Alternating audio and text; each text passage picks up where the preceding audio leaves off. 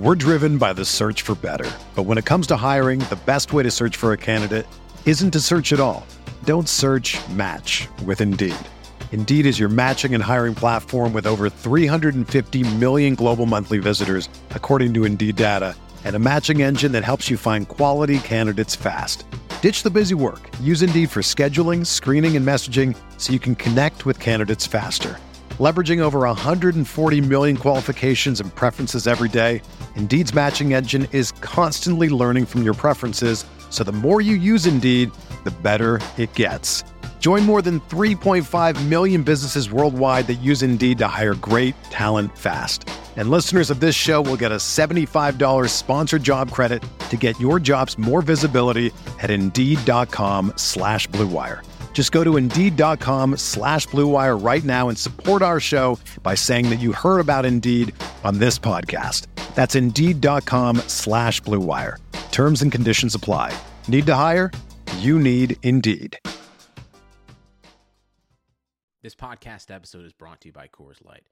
These days, everything is go, go, go. It's nonstop hustle all the time. Work, friends, family, expect you to be on 24/7. Well, sometimes you just need to reach for a Coors Light because it's made to chill. Coors Light is cold lagered, cold filtered, and cold packaged. It's as crisp and refreshing as the Colorado Rockies. It is literally made to chill. Coors Light is the one I choose when I need to unwind. So when you want to hit reset, reach for the beer that's made to chill. Get Coors Light in the new look delivered straight to your door with Drizzly or Instacart. Celebrate responsibly. Coors Brewing Company, Golden, Colorado. RotoViz listeners, March has arrived. We're only weeks away from the big tournament. Yes, that big tournament. And make sure to head to BetOnline and open an account today to bet on their $100,000 Bracket Madness competition. Starts March 15th. And remember, the NBA, the XFL are still going strong, so whatever your passion is, betonline.ag is the place for all your betting needs. Visit our good friends and exclusive partner, BetOnline, to take advantage of the best bonuses in the business. Sign up for a free account and make sure you use the promo code BLUEWIRE, all one word, for a 50% sign-up bonus. That's BetOnline, your online sports experts. Code BLUEWIRE. Mahomes has the time, delivers perfectly downfield, touchdown, Patrick Mahomes with a rope. This one, Adams, touchdown. This time going deep for Beckham Jr. Did he catch it? He did! Hello everyone, welcome back to RotoViz Overtime on RotoViz Radio, brought to you by betonline.ag and on Tuckit. My name is Colin Kelly. You can follow me on Twitter at Overtime Ireland, joined again by Sean Siegel. Sean, days away from free agency. We did talk about it on the first show of the week. The excitement is building. I'm the musical chair is just going to be interesting to see, because I really couldn't predict where really any of these players are going to end up or what the situation will be. Looking forward to it. Also looking forward to today's show, as we're going to look at some undervalued wide receivers, and we're going to look at Blair has out. We always hype up here the wrong read when Blair Andrews has a wrong read out, whether it's a current one or whether it's a past edition that we can refer to. But we are going to talk a little bit about the latest edition of the wrong read that has come out over the last couple of days, and we'll be looking as well at some of the prospects again at the wide receiver position in this NFL draft. So lots to talk about in today's show. Sean, are you ready for this one? Definitely, and like you said, Blair's article really cool. We've got some more of those trade targets, and with the Dynasty Command Center rookie guide coming out, we want to discuss a little bit more the comps that some of these players have in the Combine Explorer, a really cool tool that Dave has. So if we have time, we'll also get to that. Yeah, no, definitely looking forward to that. And you mentioned there the tool up on the website. For the listeners, you can always get that 10% discount to RotoViz NFL Pass, available through the podcast homepage, which is rotoviz.com/podcast. Gets you access to all of the tools, not just the ones that we talk about in the show. There's so many that it's hard to fit them in, but if they are in an article, we will mention them. If we are talking about certain players, we'll mention which ones come up that we're using at that particular time. But just so many good tools that are really innovative. You mentioned Dave Cabin there, who works on them, Mike Beers as well. You get all access to all of that with the NFL Pass. You get access to all the content as well. So save yourself 10% and get yourself set up for the 2020 season and help support the podcast. Once again, that is rotoviz.com/podcast. Sean, we're going to jump in. One of the kind of, I guess it's probably not a new recruit at this stage, but somebody who's recently started writing on the website, Samuel Wallace. We've covered some of his stuff on the shows over the last couple of weeks. He talked this week about 3 undervalued wide receivers to target in Dynasty. I always like to see, because it gives you a clear view based on the ADP and what people are expecting of these guys, moving into this season. There's one here, obviously the first one off the boat is Marvin Jones. He's at a wide receiver ADP at the moment of wide receiver 43. The one thing I've always thought with Jones is touchdown it's not a dependency, but it's something that if he doesn't get them, it doesn't usually lead to big games from him. He's somebody who I would be trying to, this guy's not going to be undervalued, but Kenny Golladay is the one I would want in that offense. And obviously we've talked previously about Kerryon Johnson, another player who I would like in that offense. So he would be kind of moving down the pecking order of the Detroit Lions that I'm trying to acquire. But, when we look through his splits from last season, he's had four positive games in terms of wide receiver 1 weeks, which leads to 31% of his games, but he has then the flip side is he's had 69% of his games have been wide receiver 3 or below. So there's a big split in his game logs. And then if you look at his total points, and this is where total points can be skewed quite dramatically. Like he had the game against the Vikings last year, I believe it was 4 touchdowns he finished with. So he ended up with a 43.3 game in that particular outing. So where do you follow Marvin Jones? I do think he's probably undervalued based on what he does in the NFL, but do you think he's undervalued as a player to acquire in Dynasty this offseason? He's one of those guys where I think it depends almost exclusively on the price, but when you're looking at older players in your Dynasty League, you're definitely looking to get people who are both very inexpensive and will help you in a very real way immediately, right? So as you're building in those early rounds of a Dynasty League, you're looking for players who are both proven and young, even if you have to pay up for them. And then once you get out of the range where there is a lot of evidence that the player is going to be good. Now, whether that's a couple of good years at the NFL level or a fantastic prospect profile, once we start to get into these swing for the fences prospects, that's the time when you want to really change gears and start hitting the veterans who maybe they're only going to have a year or two for you, but during that time period, they will help your starting lineup in a very real way. And I think that's what Sam has pointed out here very successfully, in that this offense last season, when Matthew Stafford was healthy, was a surprising juggernaut, right? Jones scored 16.5 points per game in those games with Stafford. You can pull up the NFL Stats Explorer and see Jones' snap percentage throughout, and it's above 80 the whole way. Played 90% of the snaps on the year. This is a guy who was very much a part of the offense, and if he's healthy, if he's on the roster, then he is going to do something for you. Now, if he ends up moving to a different team, or we have other guys added, then it starts to become a little bit of a trickier situation. But if you go into this next season with Golladay, Jones, and Hockenson as the guys, all 3 of the players in that offense are going to score.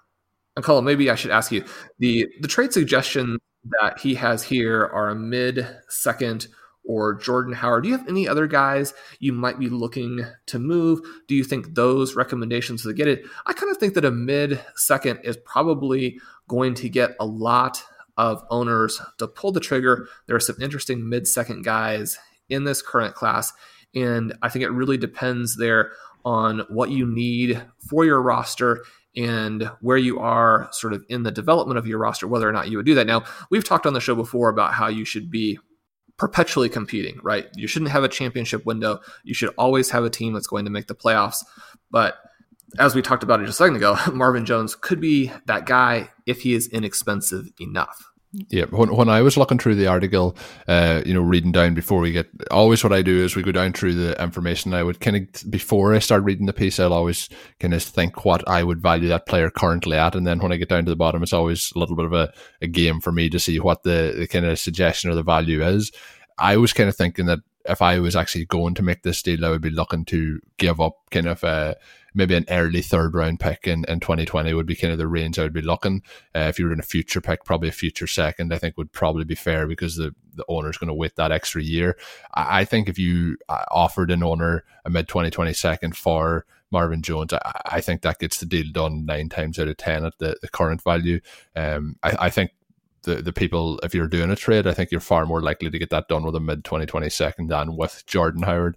But my value would probably be just, and that's probably, if you want to get the deal done, it's a mid-2020 second. I would be starting it off with a 2020 third round pick, would be where we'd be starting. Now, somebody else who's in this range and is quite a few years younger makes it very interesting for me. He's actually going wide receiver 49, which is a couple of steps back from Marvin Jones.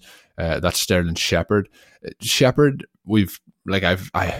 concussions scare me from just long-term health points for players, and they also scare me for NFL long-term playing ability. So Devontae Adams, player I love watching, he's had a lot of concussions. I still value him very highly. Sterling Shepard is somebody who's also had a lot of concussions and had a lot of injuries as well. But he's somebody who's still quite young, still could be a very interesting player moving forward. He's signed a contract through 2023, which is worth $41 million. So the team has backed him there. But we've talked a few times in the show about Darius Slayton and how good he was as a rookie. Obviously Golden Tate's still there. Maybe Daniel Jones will take that step forward in 2020 in his second year in the league. So there's a lot of things there that could fall the right way for Shepard. It's easy to kind of tell yourself that narrative. Missed quite a number of games last year, but half the season was lost through injury. Had 2 games as a wide receiver 1, 2 games as a wide receiver 2, and then the rest were as a wide receiver 3 or less. But what's your thoughts on him? If I was going to acquire one of these guys based on the age profile, I would be jumping more towards making that offer for Sterling Shepard. Would you be more interested in Shepard over Jones, or which way would you lean over those two guys? I would also prefer Shepard for the reasons that you mentioned. However, the concussions I think are very scary, and you're sort of hoping that anyone who continues to have trouble actually will just retire to protect their personal health. And that with this situation here, I think certainly gives you a lot of pause. We talked about what he's doing when he's on the field, though, and he's been very, very good, as you mentioned. Another player who 90% snap rate last year in his 10 games when he was active. He averaged 8.5 targets a game. Now, there are some players, the guys you mentioned, certainly we're always hoping for the true massive breakout from an Evan Ingram. And so perhaps you have a little bit of a ceiling on his production along with the risks, but I've seen him go even much, much later than a Marvin Jones. And I think in that range, definitely he's the guy makes sense to pull the trigger on, because there is some potential for him to have a season where he would rehab his value enough that not only would you score a lot of points with him, but then his trade value a year from now could be quite significant. Yeah, I agree with that as well. And you mentioned a lot about moving these guys on in the future. Sterling Shepard is somebody who you could move, as you mentioned, next year or the year after. Obviously, the concussions, we don't know how that'll play out, but I think there's a resale value there as well. It could be at least the same, if not higher, than the current value. And the suggestions here are kind of in that kind of mid to late range of 2020 second. I think, as I mentioned, what I was thinking was that kind of mid 2020 second would be where I would be valuing Shepard. And to be honest, I'd be quite happy, and I might actually this week make a couple of offers based off that suggestion. The last player here, Sean, my heart is forever broken by certain players in the NFL, Will Fuller being one of them. This guy here is another one of them, and hopefully there can be a rebound, but it's D.D. Westbrook. He's gone off the board at wide receiver 67 in Dynasty at the moment. Last year I was, in both Dynasty and Best Ball, heavily invested in D.D. Westbrook, and it was DJ Chark who ended up being the correct person to have in that offense. I don't think there was many people making that projection prior to last season, but that was the way things shaked out. Obviously, we had the quarterbacks changing and things like that. Last year, we were thinking Nick Foles comes in as better than Blake Bortles. The boost goes to D.D. Westbrook, becomes the wide receiver 1 in that offense, and things move forward. But something that is true for Westbrook is he has had consistent volume. it hasn't been consistently good volume, but he has had the consistency, throughout last season, even, averaging on most weeks above 6 targets a game, which, is something to hang your hat on. But do you think there's still hope that, realistically, there's not probably going to be two wide receiver ones on the Jacksonville Jaguars this season? Do you think that, Westbrook ends up being maybe a wide receiver 2 heading through this season, with Chark being possibly at the end of that wide receiver 1 range? Or how do you think that shakes it? Do you think he is somebody to target? I think he definitely outprojects his wide receiver 68 ADP, but what's your thoughts on what he can do moving forward? Well, like you, I think he's a lock to outscore where he's going in drafts. You don't necessarily have someone who is as good as he was in college and then as good as he was in a bad offense in 2018 who is just going to disappear simply because they have DJ Chark and a Chris Conley and this offense that I think has a wide potential range of outcomes. And I think if you're a Westbrook owner in Dynasty already, then that's exciting because the potential really is there for things to change significantly. Like you said, maybe you're not going to get 2 wide receiver 1s, but if you get Chark moving into really that top 10, maybe even top 8 range, which I think is very possible. Chark is definitely a guy to be out there heavily acquiring right now. And then Westbrook comes in behind him. Chark's getting that attention. Westbrook is starting to do the things that he did in 2018. The quarterback situation improves. I really think that if they get one of the 2 quarterbacks here in the offense, get them going with some confidence, get some consistency, that either guy can make these receivers valuable, not just at the place that they're being drafted, but even in terms of just a very legitimate starter for your team. So Westbrook, someone inexpensive to acquire right now, probably even a better target than those other 2 players that we just mentioned.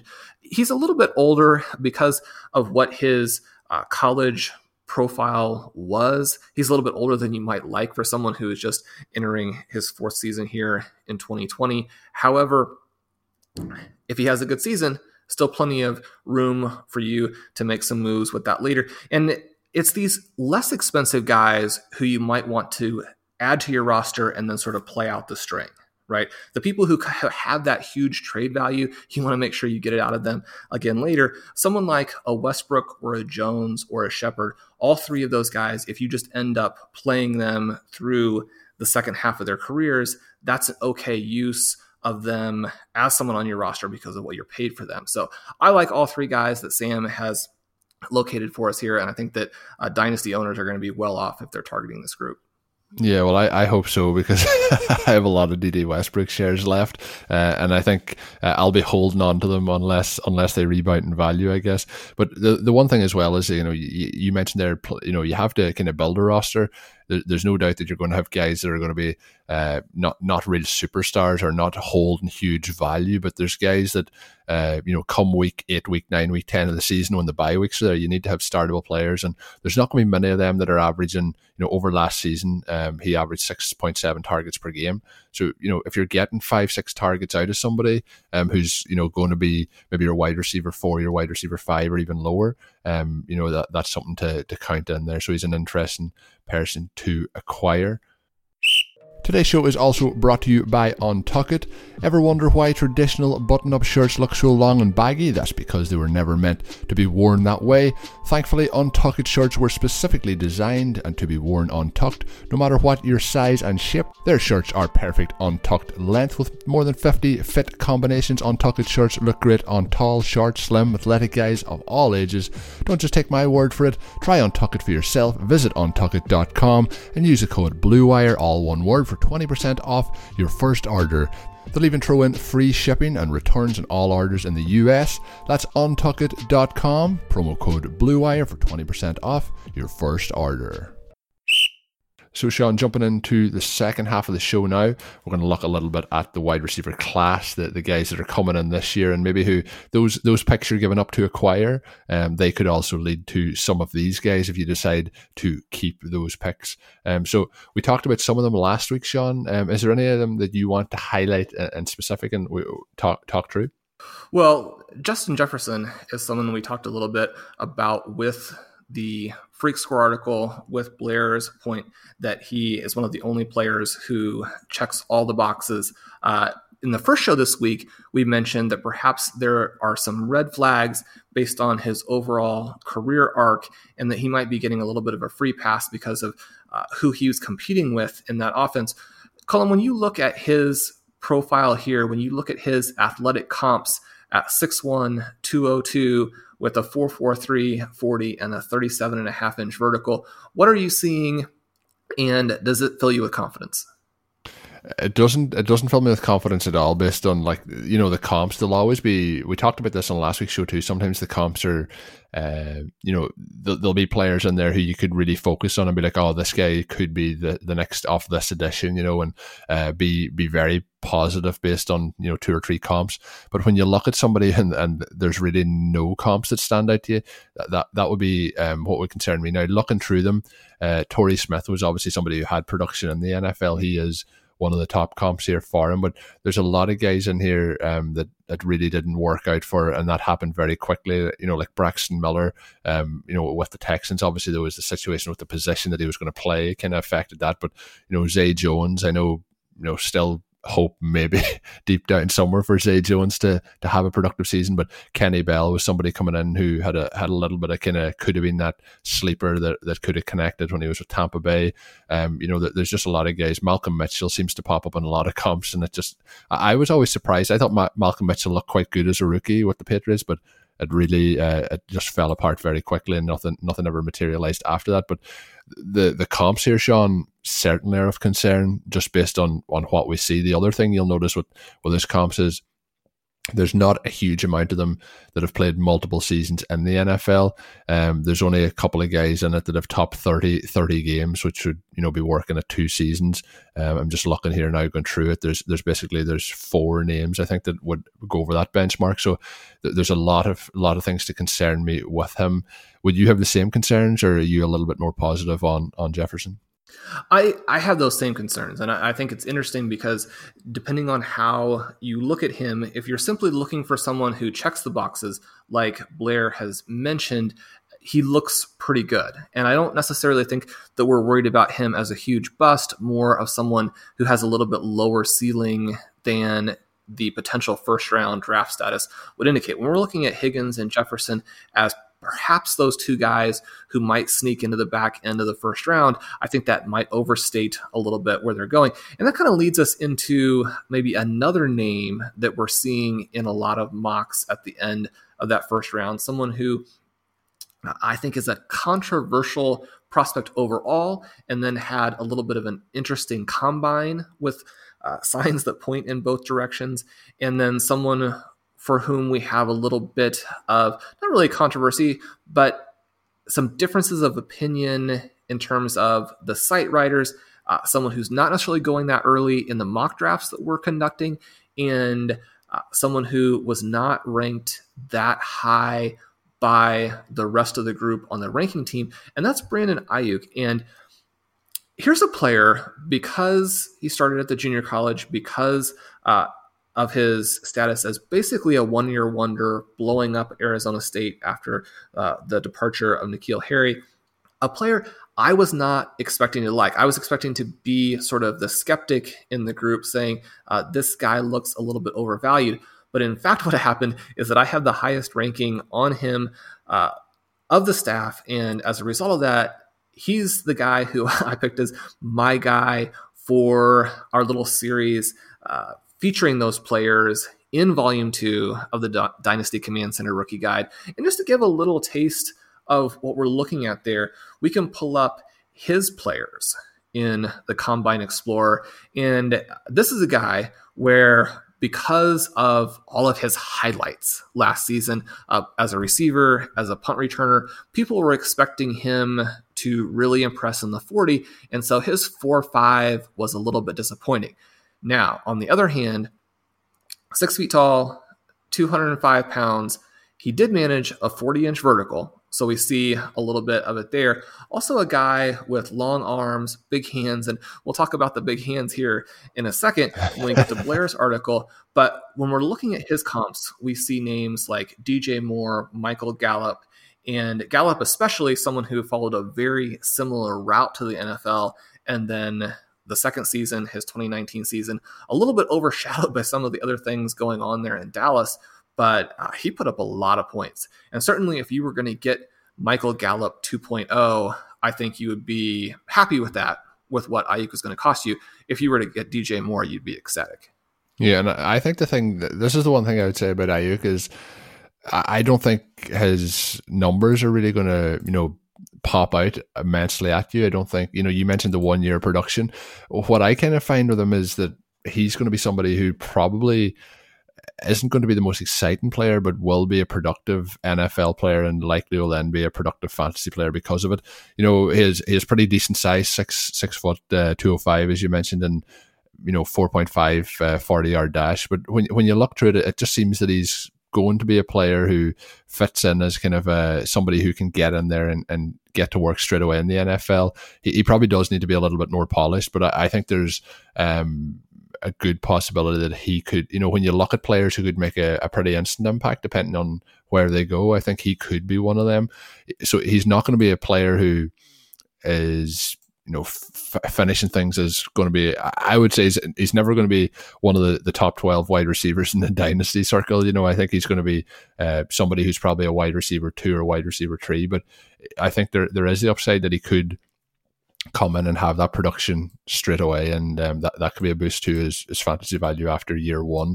Do you think he's somebody who could come in and have an immediate impact?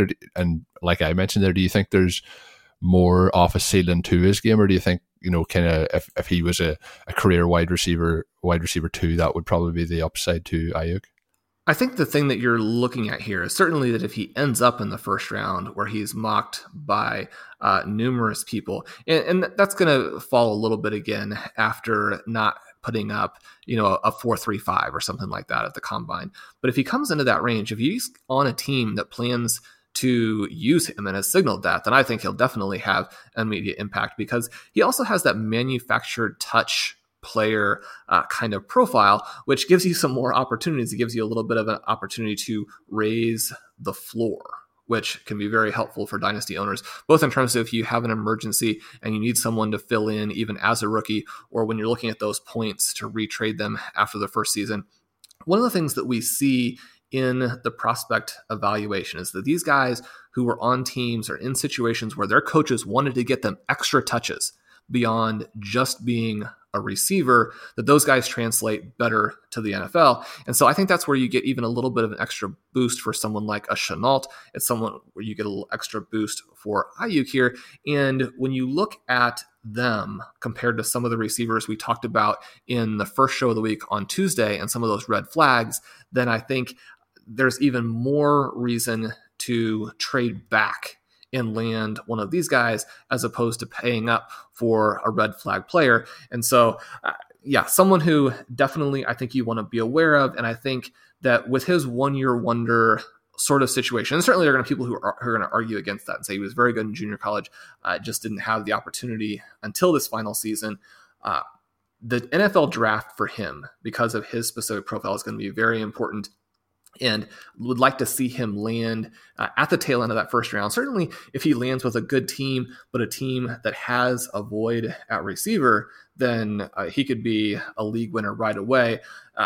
And not so much from the perspective he's going to come in and give you, 16, 17 points a game, but that he's going to be playable, and then your future with him looks very, very bright. Yeah, definitely. And you mentioned Shenault there. That I think my goal is to have a lot of Shenault on the rosters come the end of draft season. So he's somebody we talked about last week who I'm very interested in. Talking about the combine and measurables. Blair, obviously I mentioned at the start of the show, the wrong read 61. Does hand size really matter for wide receivers? Obviously, for years and years, people have talked about hand size for quarterbacks, but obviously, I'll let you. You're more concise usually at breaking down these things than I am. But in terms of hand size, Sean, and Blair's work here, what were some of the key takeaways you had for if it matters or not? And we'll let the listeners dive in and read the article in full then. But what would be the keys that you would have taken away from it? Well, Blair's done some cool stuff with this piece, which doesn't come as a surprise to anybody, but he is looking at hand size. He breaks it into a couple, 3 different buckets, large, medium, small, and shows how the effect of hand-sized NFL production is not exactly linear, so we have to go through some other exercises. You maybe use slightly more sophisticated techniques to try and tease out if there's any value there. And one of the things that he's found is that the hand size tends to be positive for the large guys, and then also the small people tend to have a little bit of an outperformance. And you look at them and say, well, maybe this is just meaningless then. But the thing that he points out, and the thing that we run across a lot more than I think people realize when they're doing some of these simple analyses, which do yield good results. Also, there are a number of things that we can do, like when we talked about the market share situation on the first show. There are some simple analyses that you can go through with the draft and come out with some very important takeaways. But there are also some ways that you can be misled. The 3-cone for running backs, I think, is an example of this, because when we're talking about running backs, when we're talking about wide receivers, they're not one size fits all. There's not necessarily one way to be an NFL running back. There's not necessarily one way to be an NFL wide receiver. But the different roles that the players have at these 2 positions do require some specific strengths and weaknesses. And so specifically looking at the wide receivers, one of the things that we see is that small players who run very fast and have that vertical ability, they do tend to translate fairly well to the NFL. And those guys, not surprisingly, have smaller hands. On the other hand, when we're talking about the bulk of wide receivers, and we sort of get away from simply the huge guys, but we're talking about the group in general, other than the speedsters, then the size of the hand tends to make a very big difference. And Blair is able to demonstrate this, and we certainly see the way that this might work in terms of being able to go up, make contested catches, being able to handle some of those laser passes over the middle where you're running a crossing route, the quarterback throws it 100 miles an hour, and it's right on you. You got to be able to make that catch in traffic. You don't even necessarily think of that play as being one where someone has gone up and made an Odell Beckham type of back over the shoulder, twisting, leaping kind of catch, but catches that still are very, very difficult to make. And if you're dropping a lot of them, then you tend to see fewer opportunities in the future. So this is a cool study here. It does lead you to believe that you might want to target some of these guys with the big hands. And one of the things that I think is interesting that shows up in the person that he really picks out here is a Henry Ruggs, who is both actually blazing fast and has the big hands. And so for people who are maybe on the fence about this player who frankly did not have a lot of production at Alabama, but was in this very unique situation, right? Where it's not just Jeudy who might be the first receiver drafted, but 2 players who stayed, the guy who actually led the team in receiving last year and their 4th receiver. I mean, those 2 guys could be top 20 picks next season. So when you're talking about the potential of 4 first-round picks in this offense at wide receiver, then you have to look at everything in context. And we talk so much about market share, but that doesn't mean there aren't going to be exceptions. That doesn't mean that we don't want to understand each individual prospect. And so once we look at all of those things, then I think Ruggs becomes a little bit more interesting. And again, it's a matter of price. Do we like what he costs based on the rest of the guys in that group, where he is in this particular rookie draft? Perhaps the depth of this rookie draft pushing him down into a range where, if you're having to pay pick 2, pick 3, pick 4, if he were the first receiver drafted and there weren't elite running backs, then maybe you might shy away.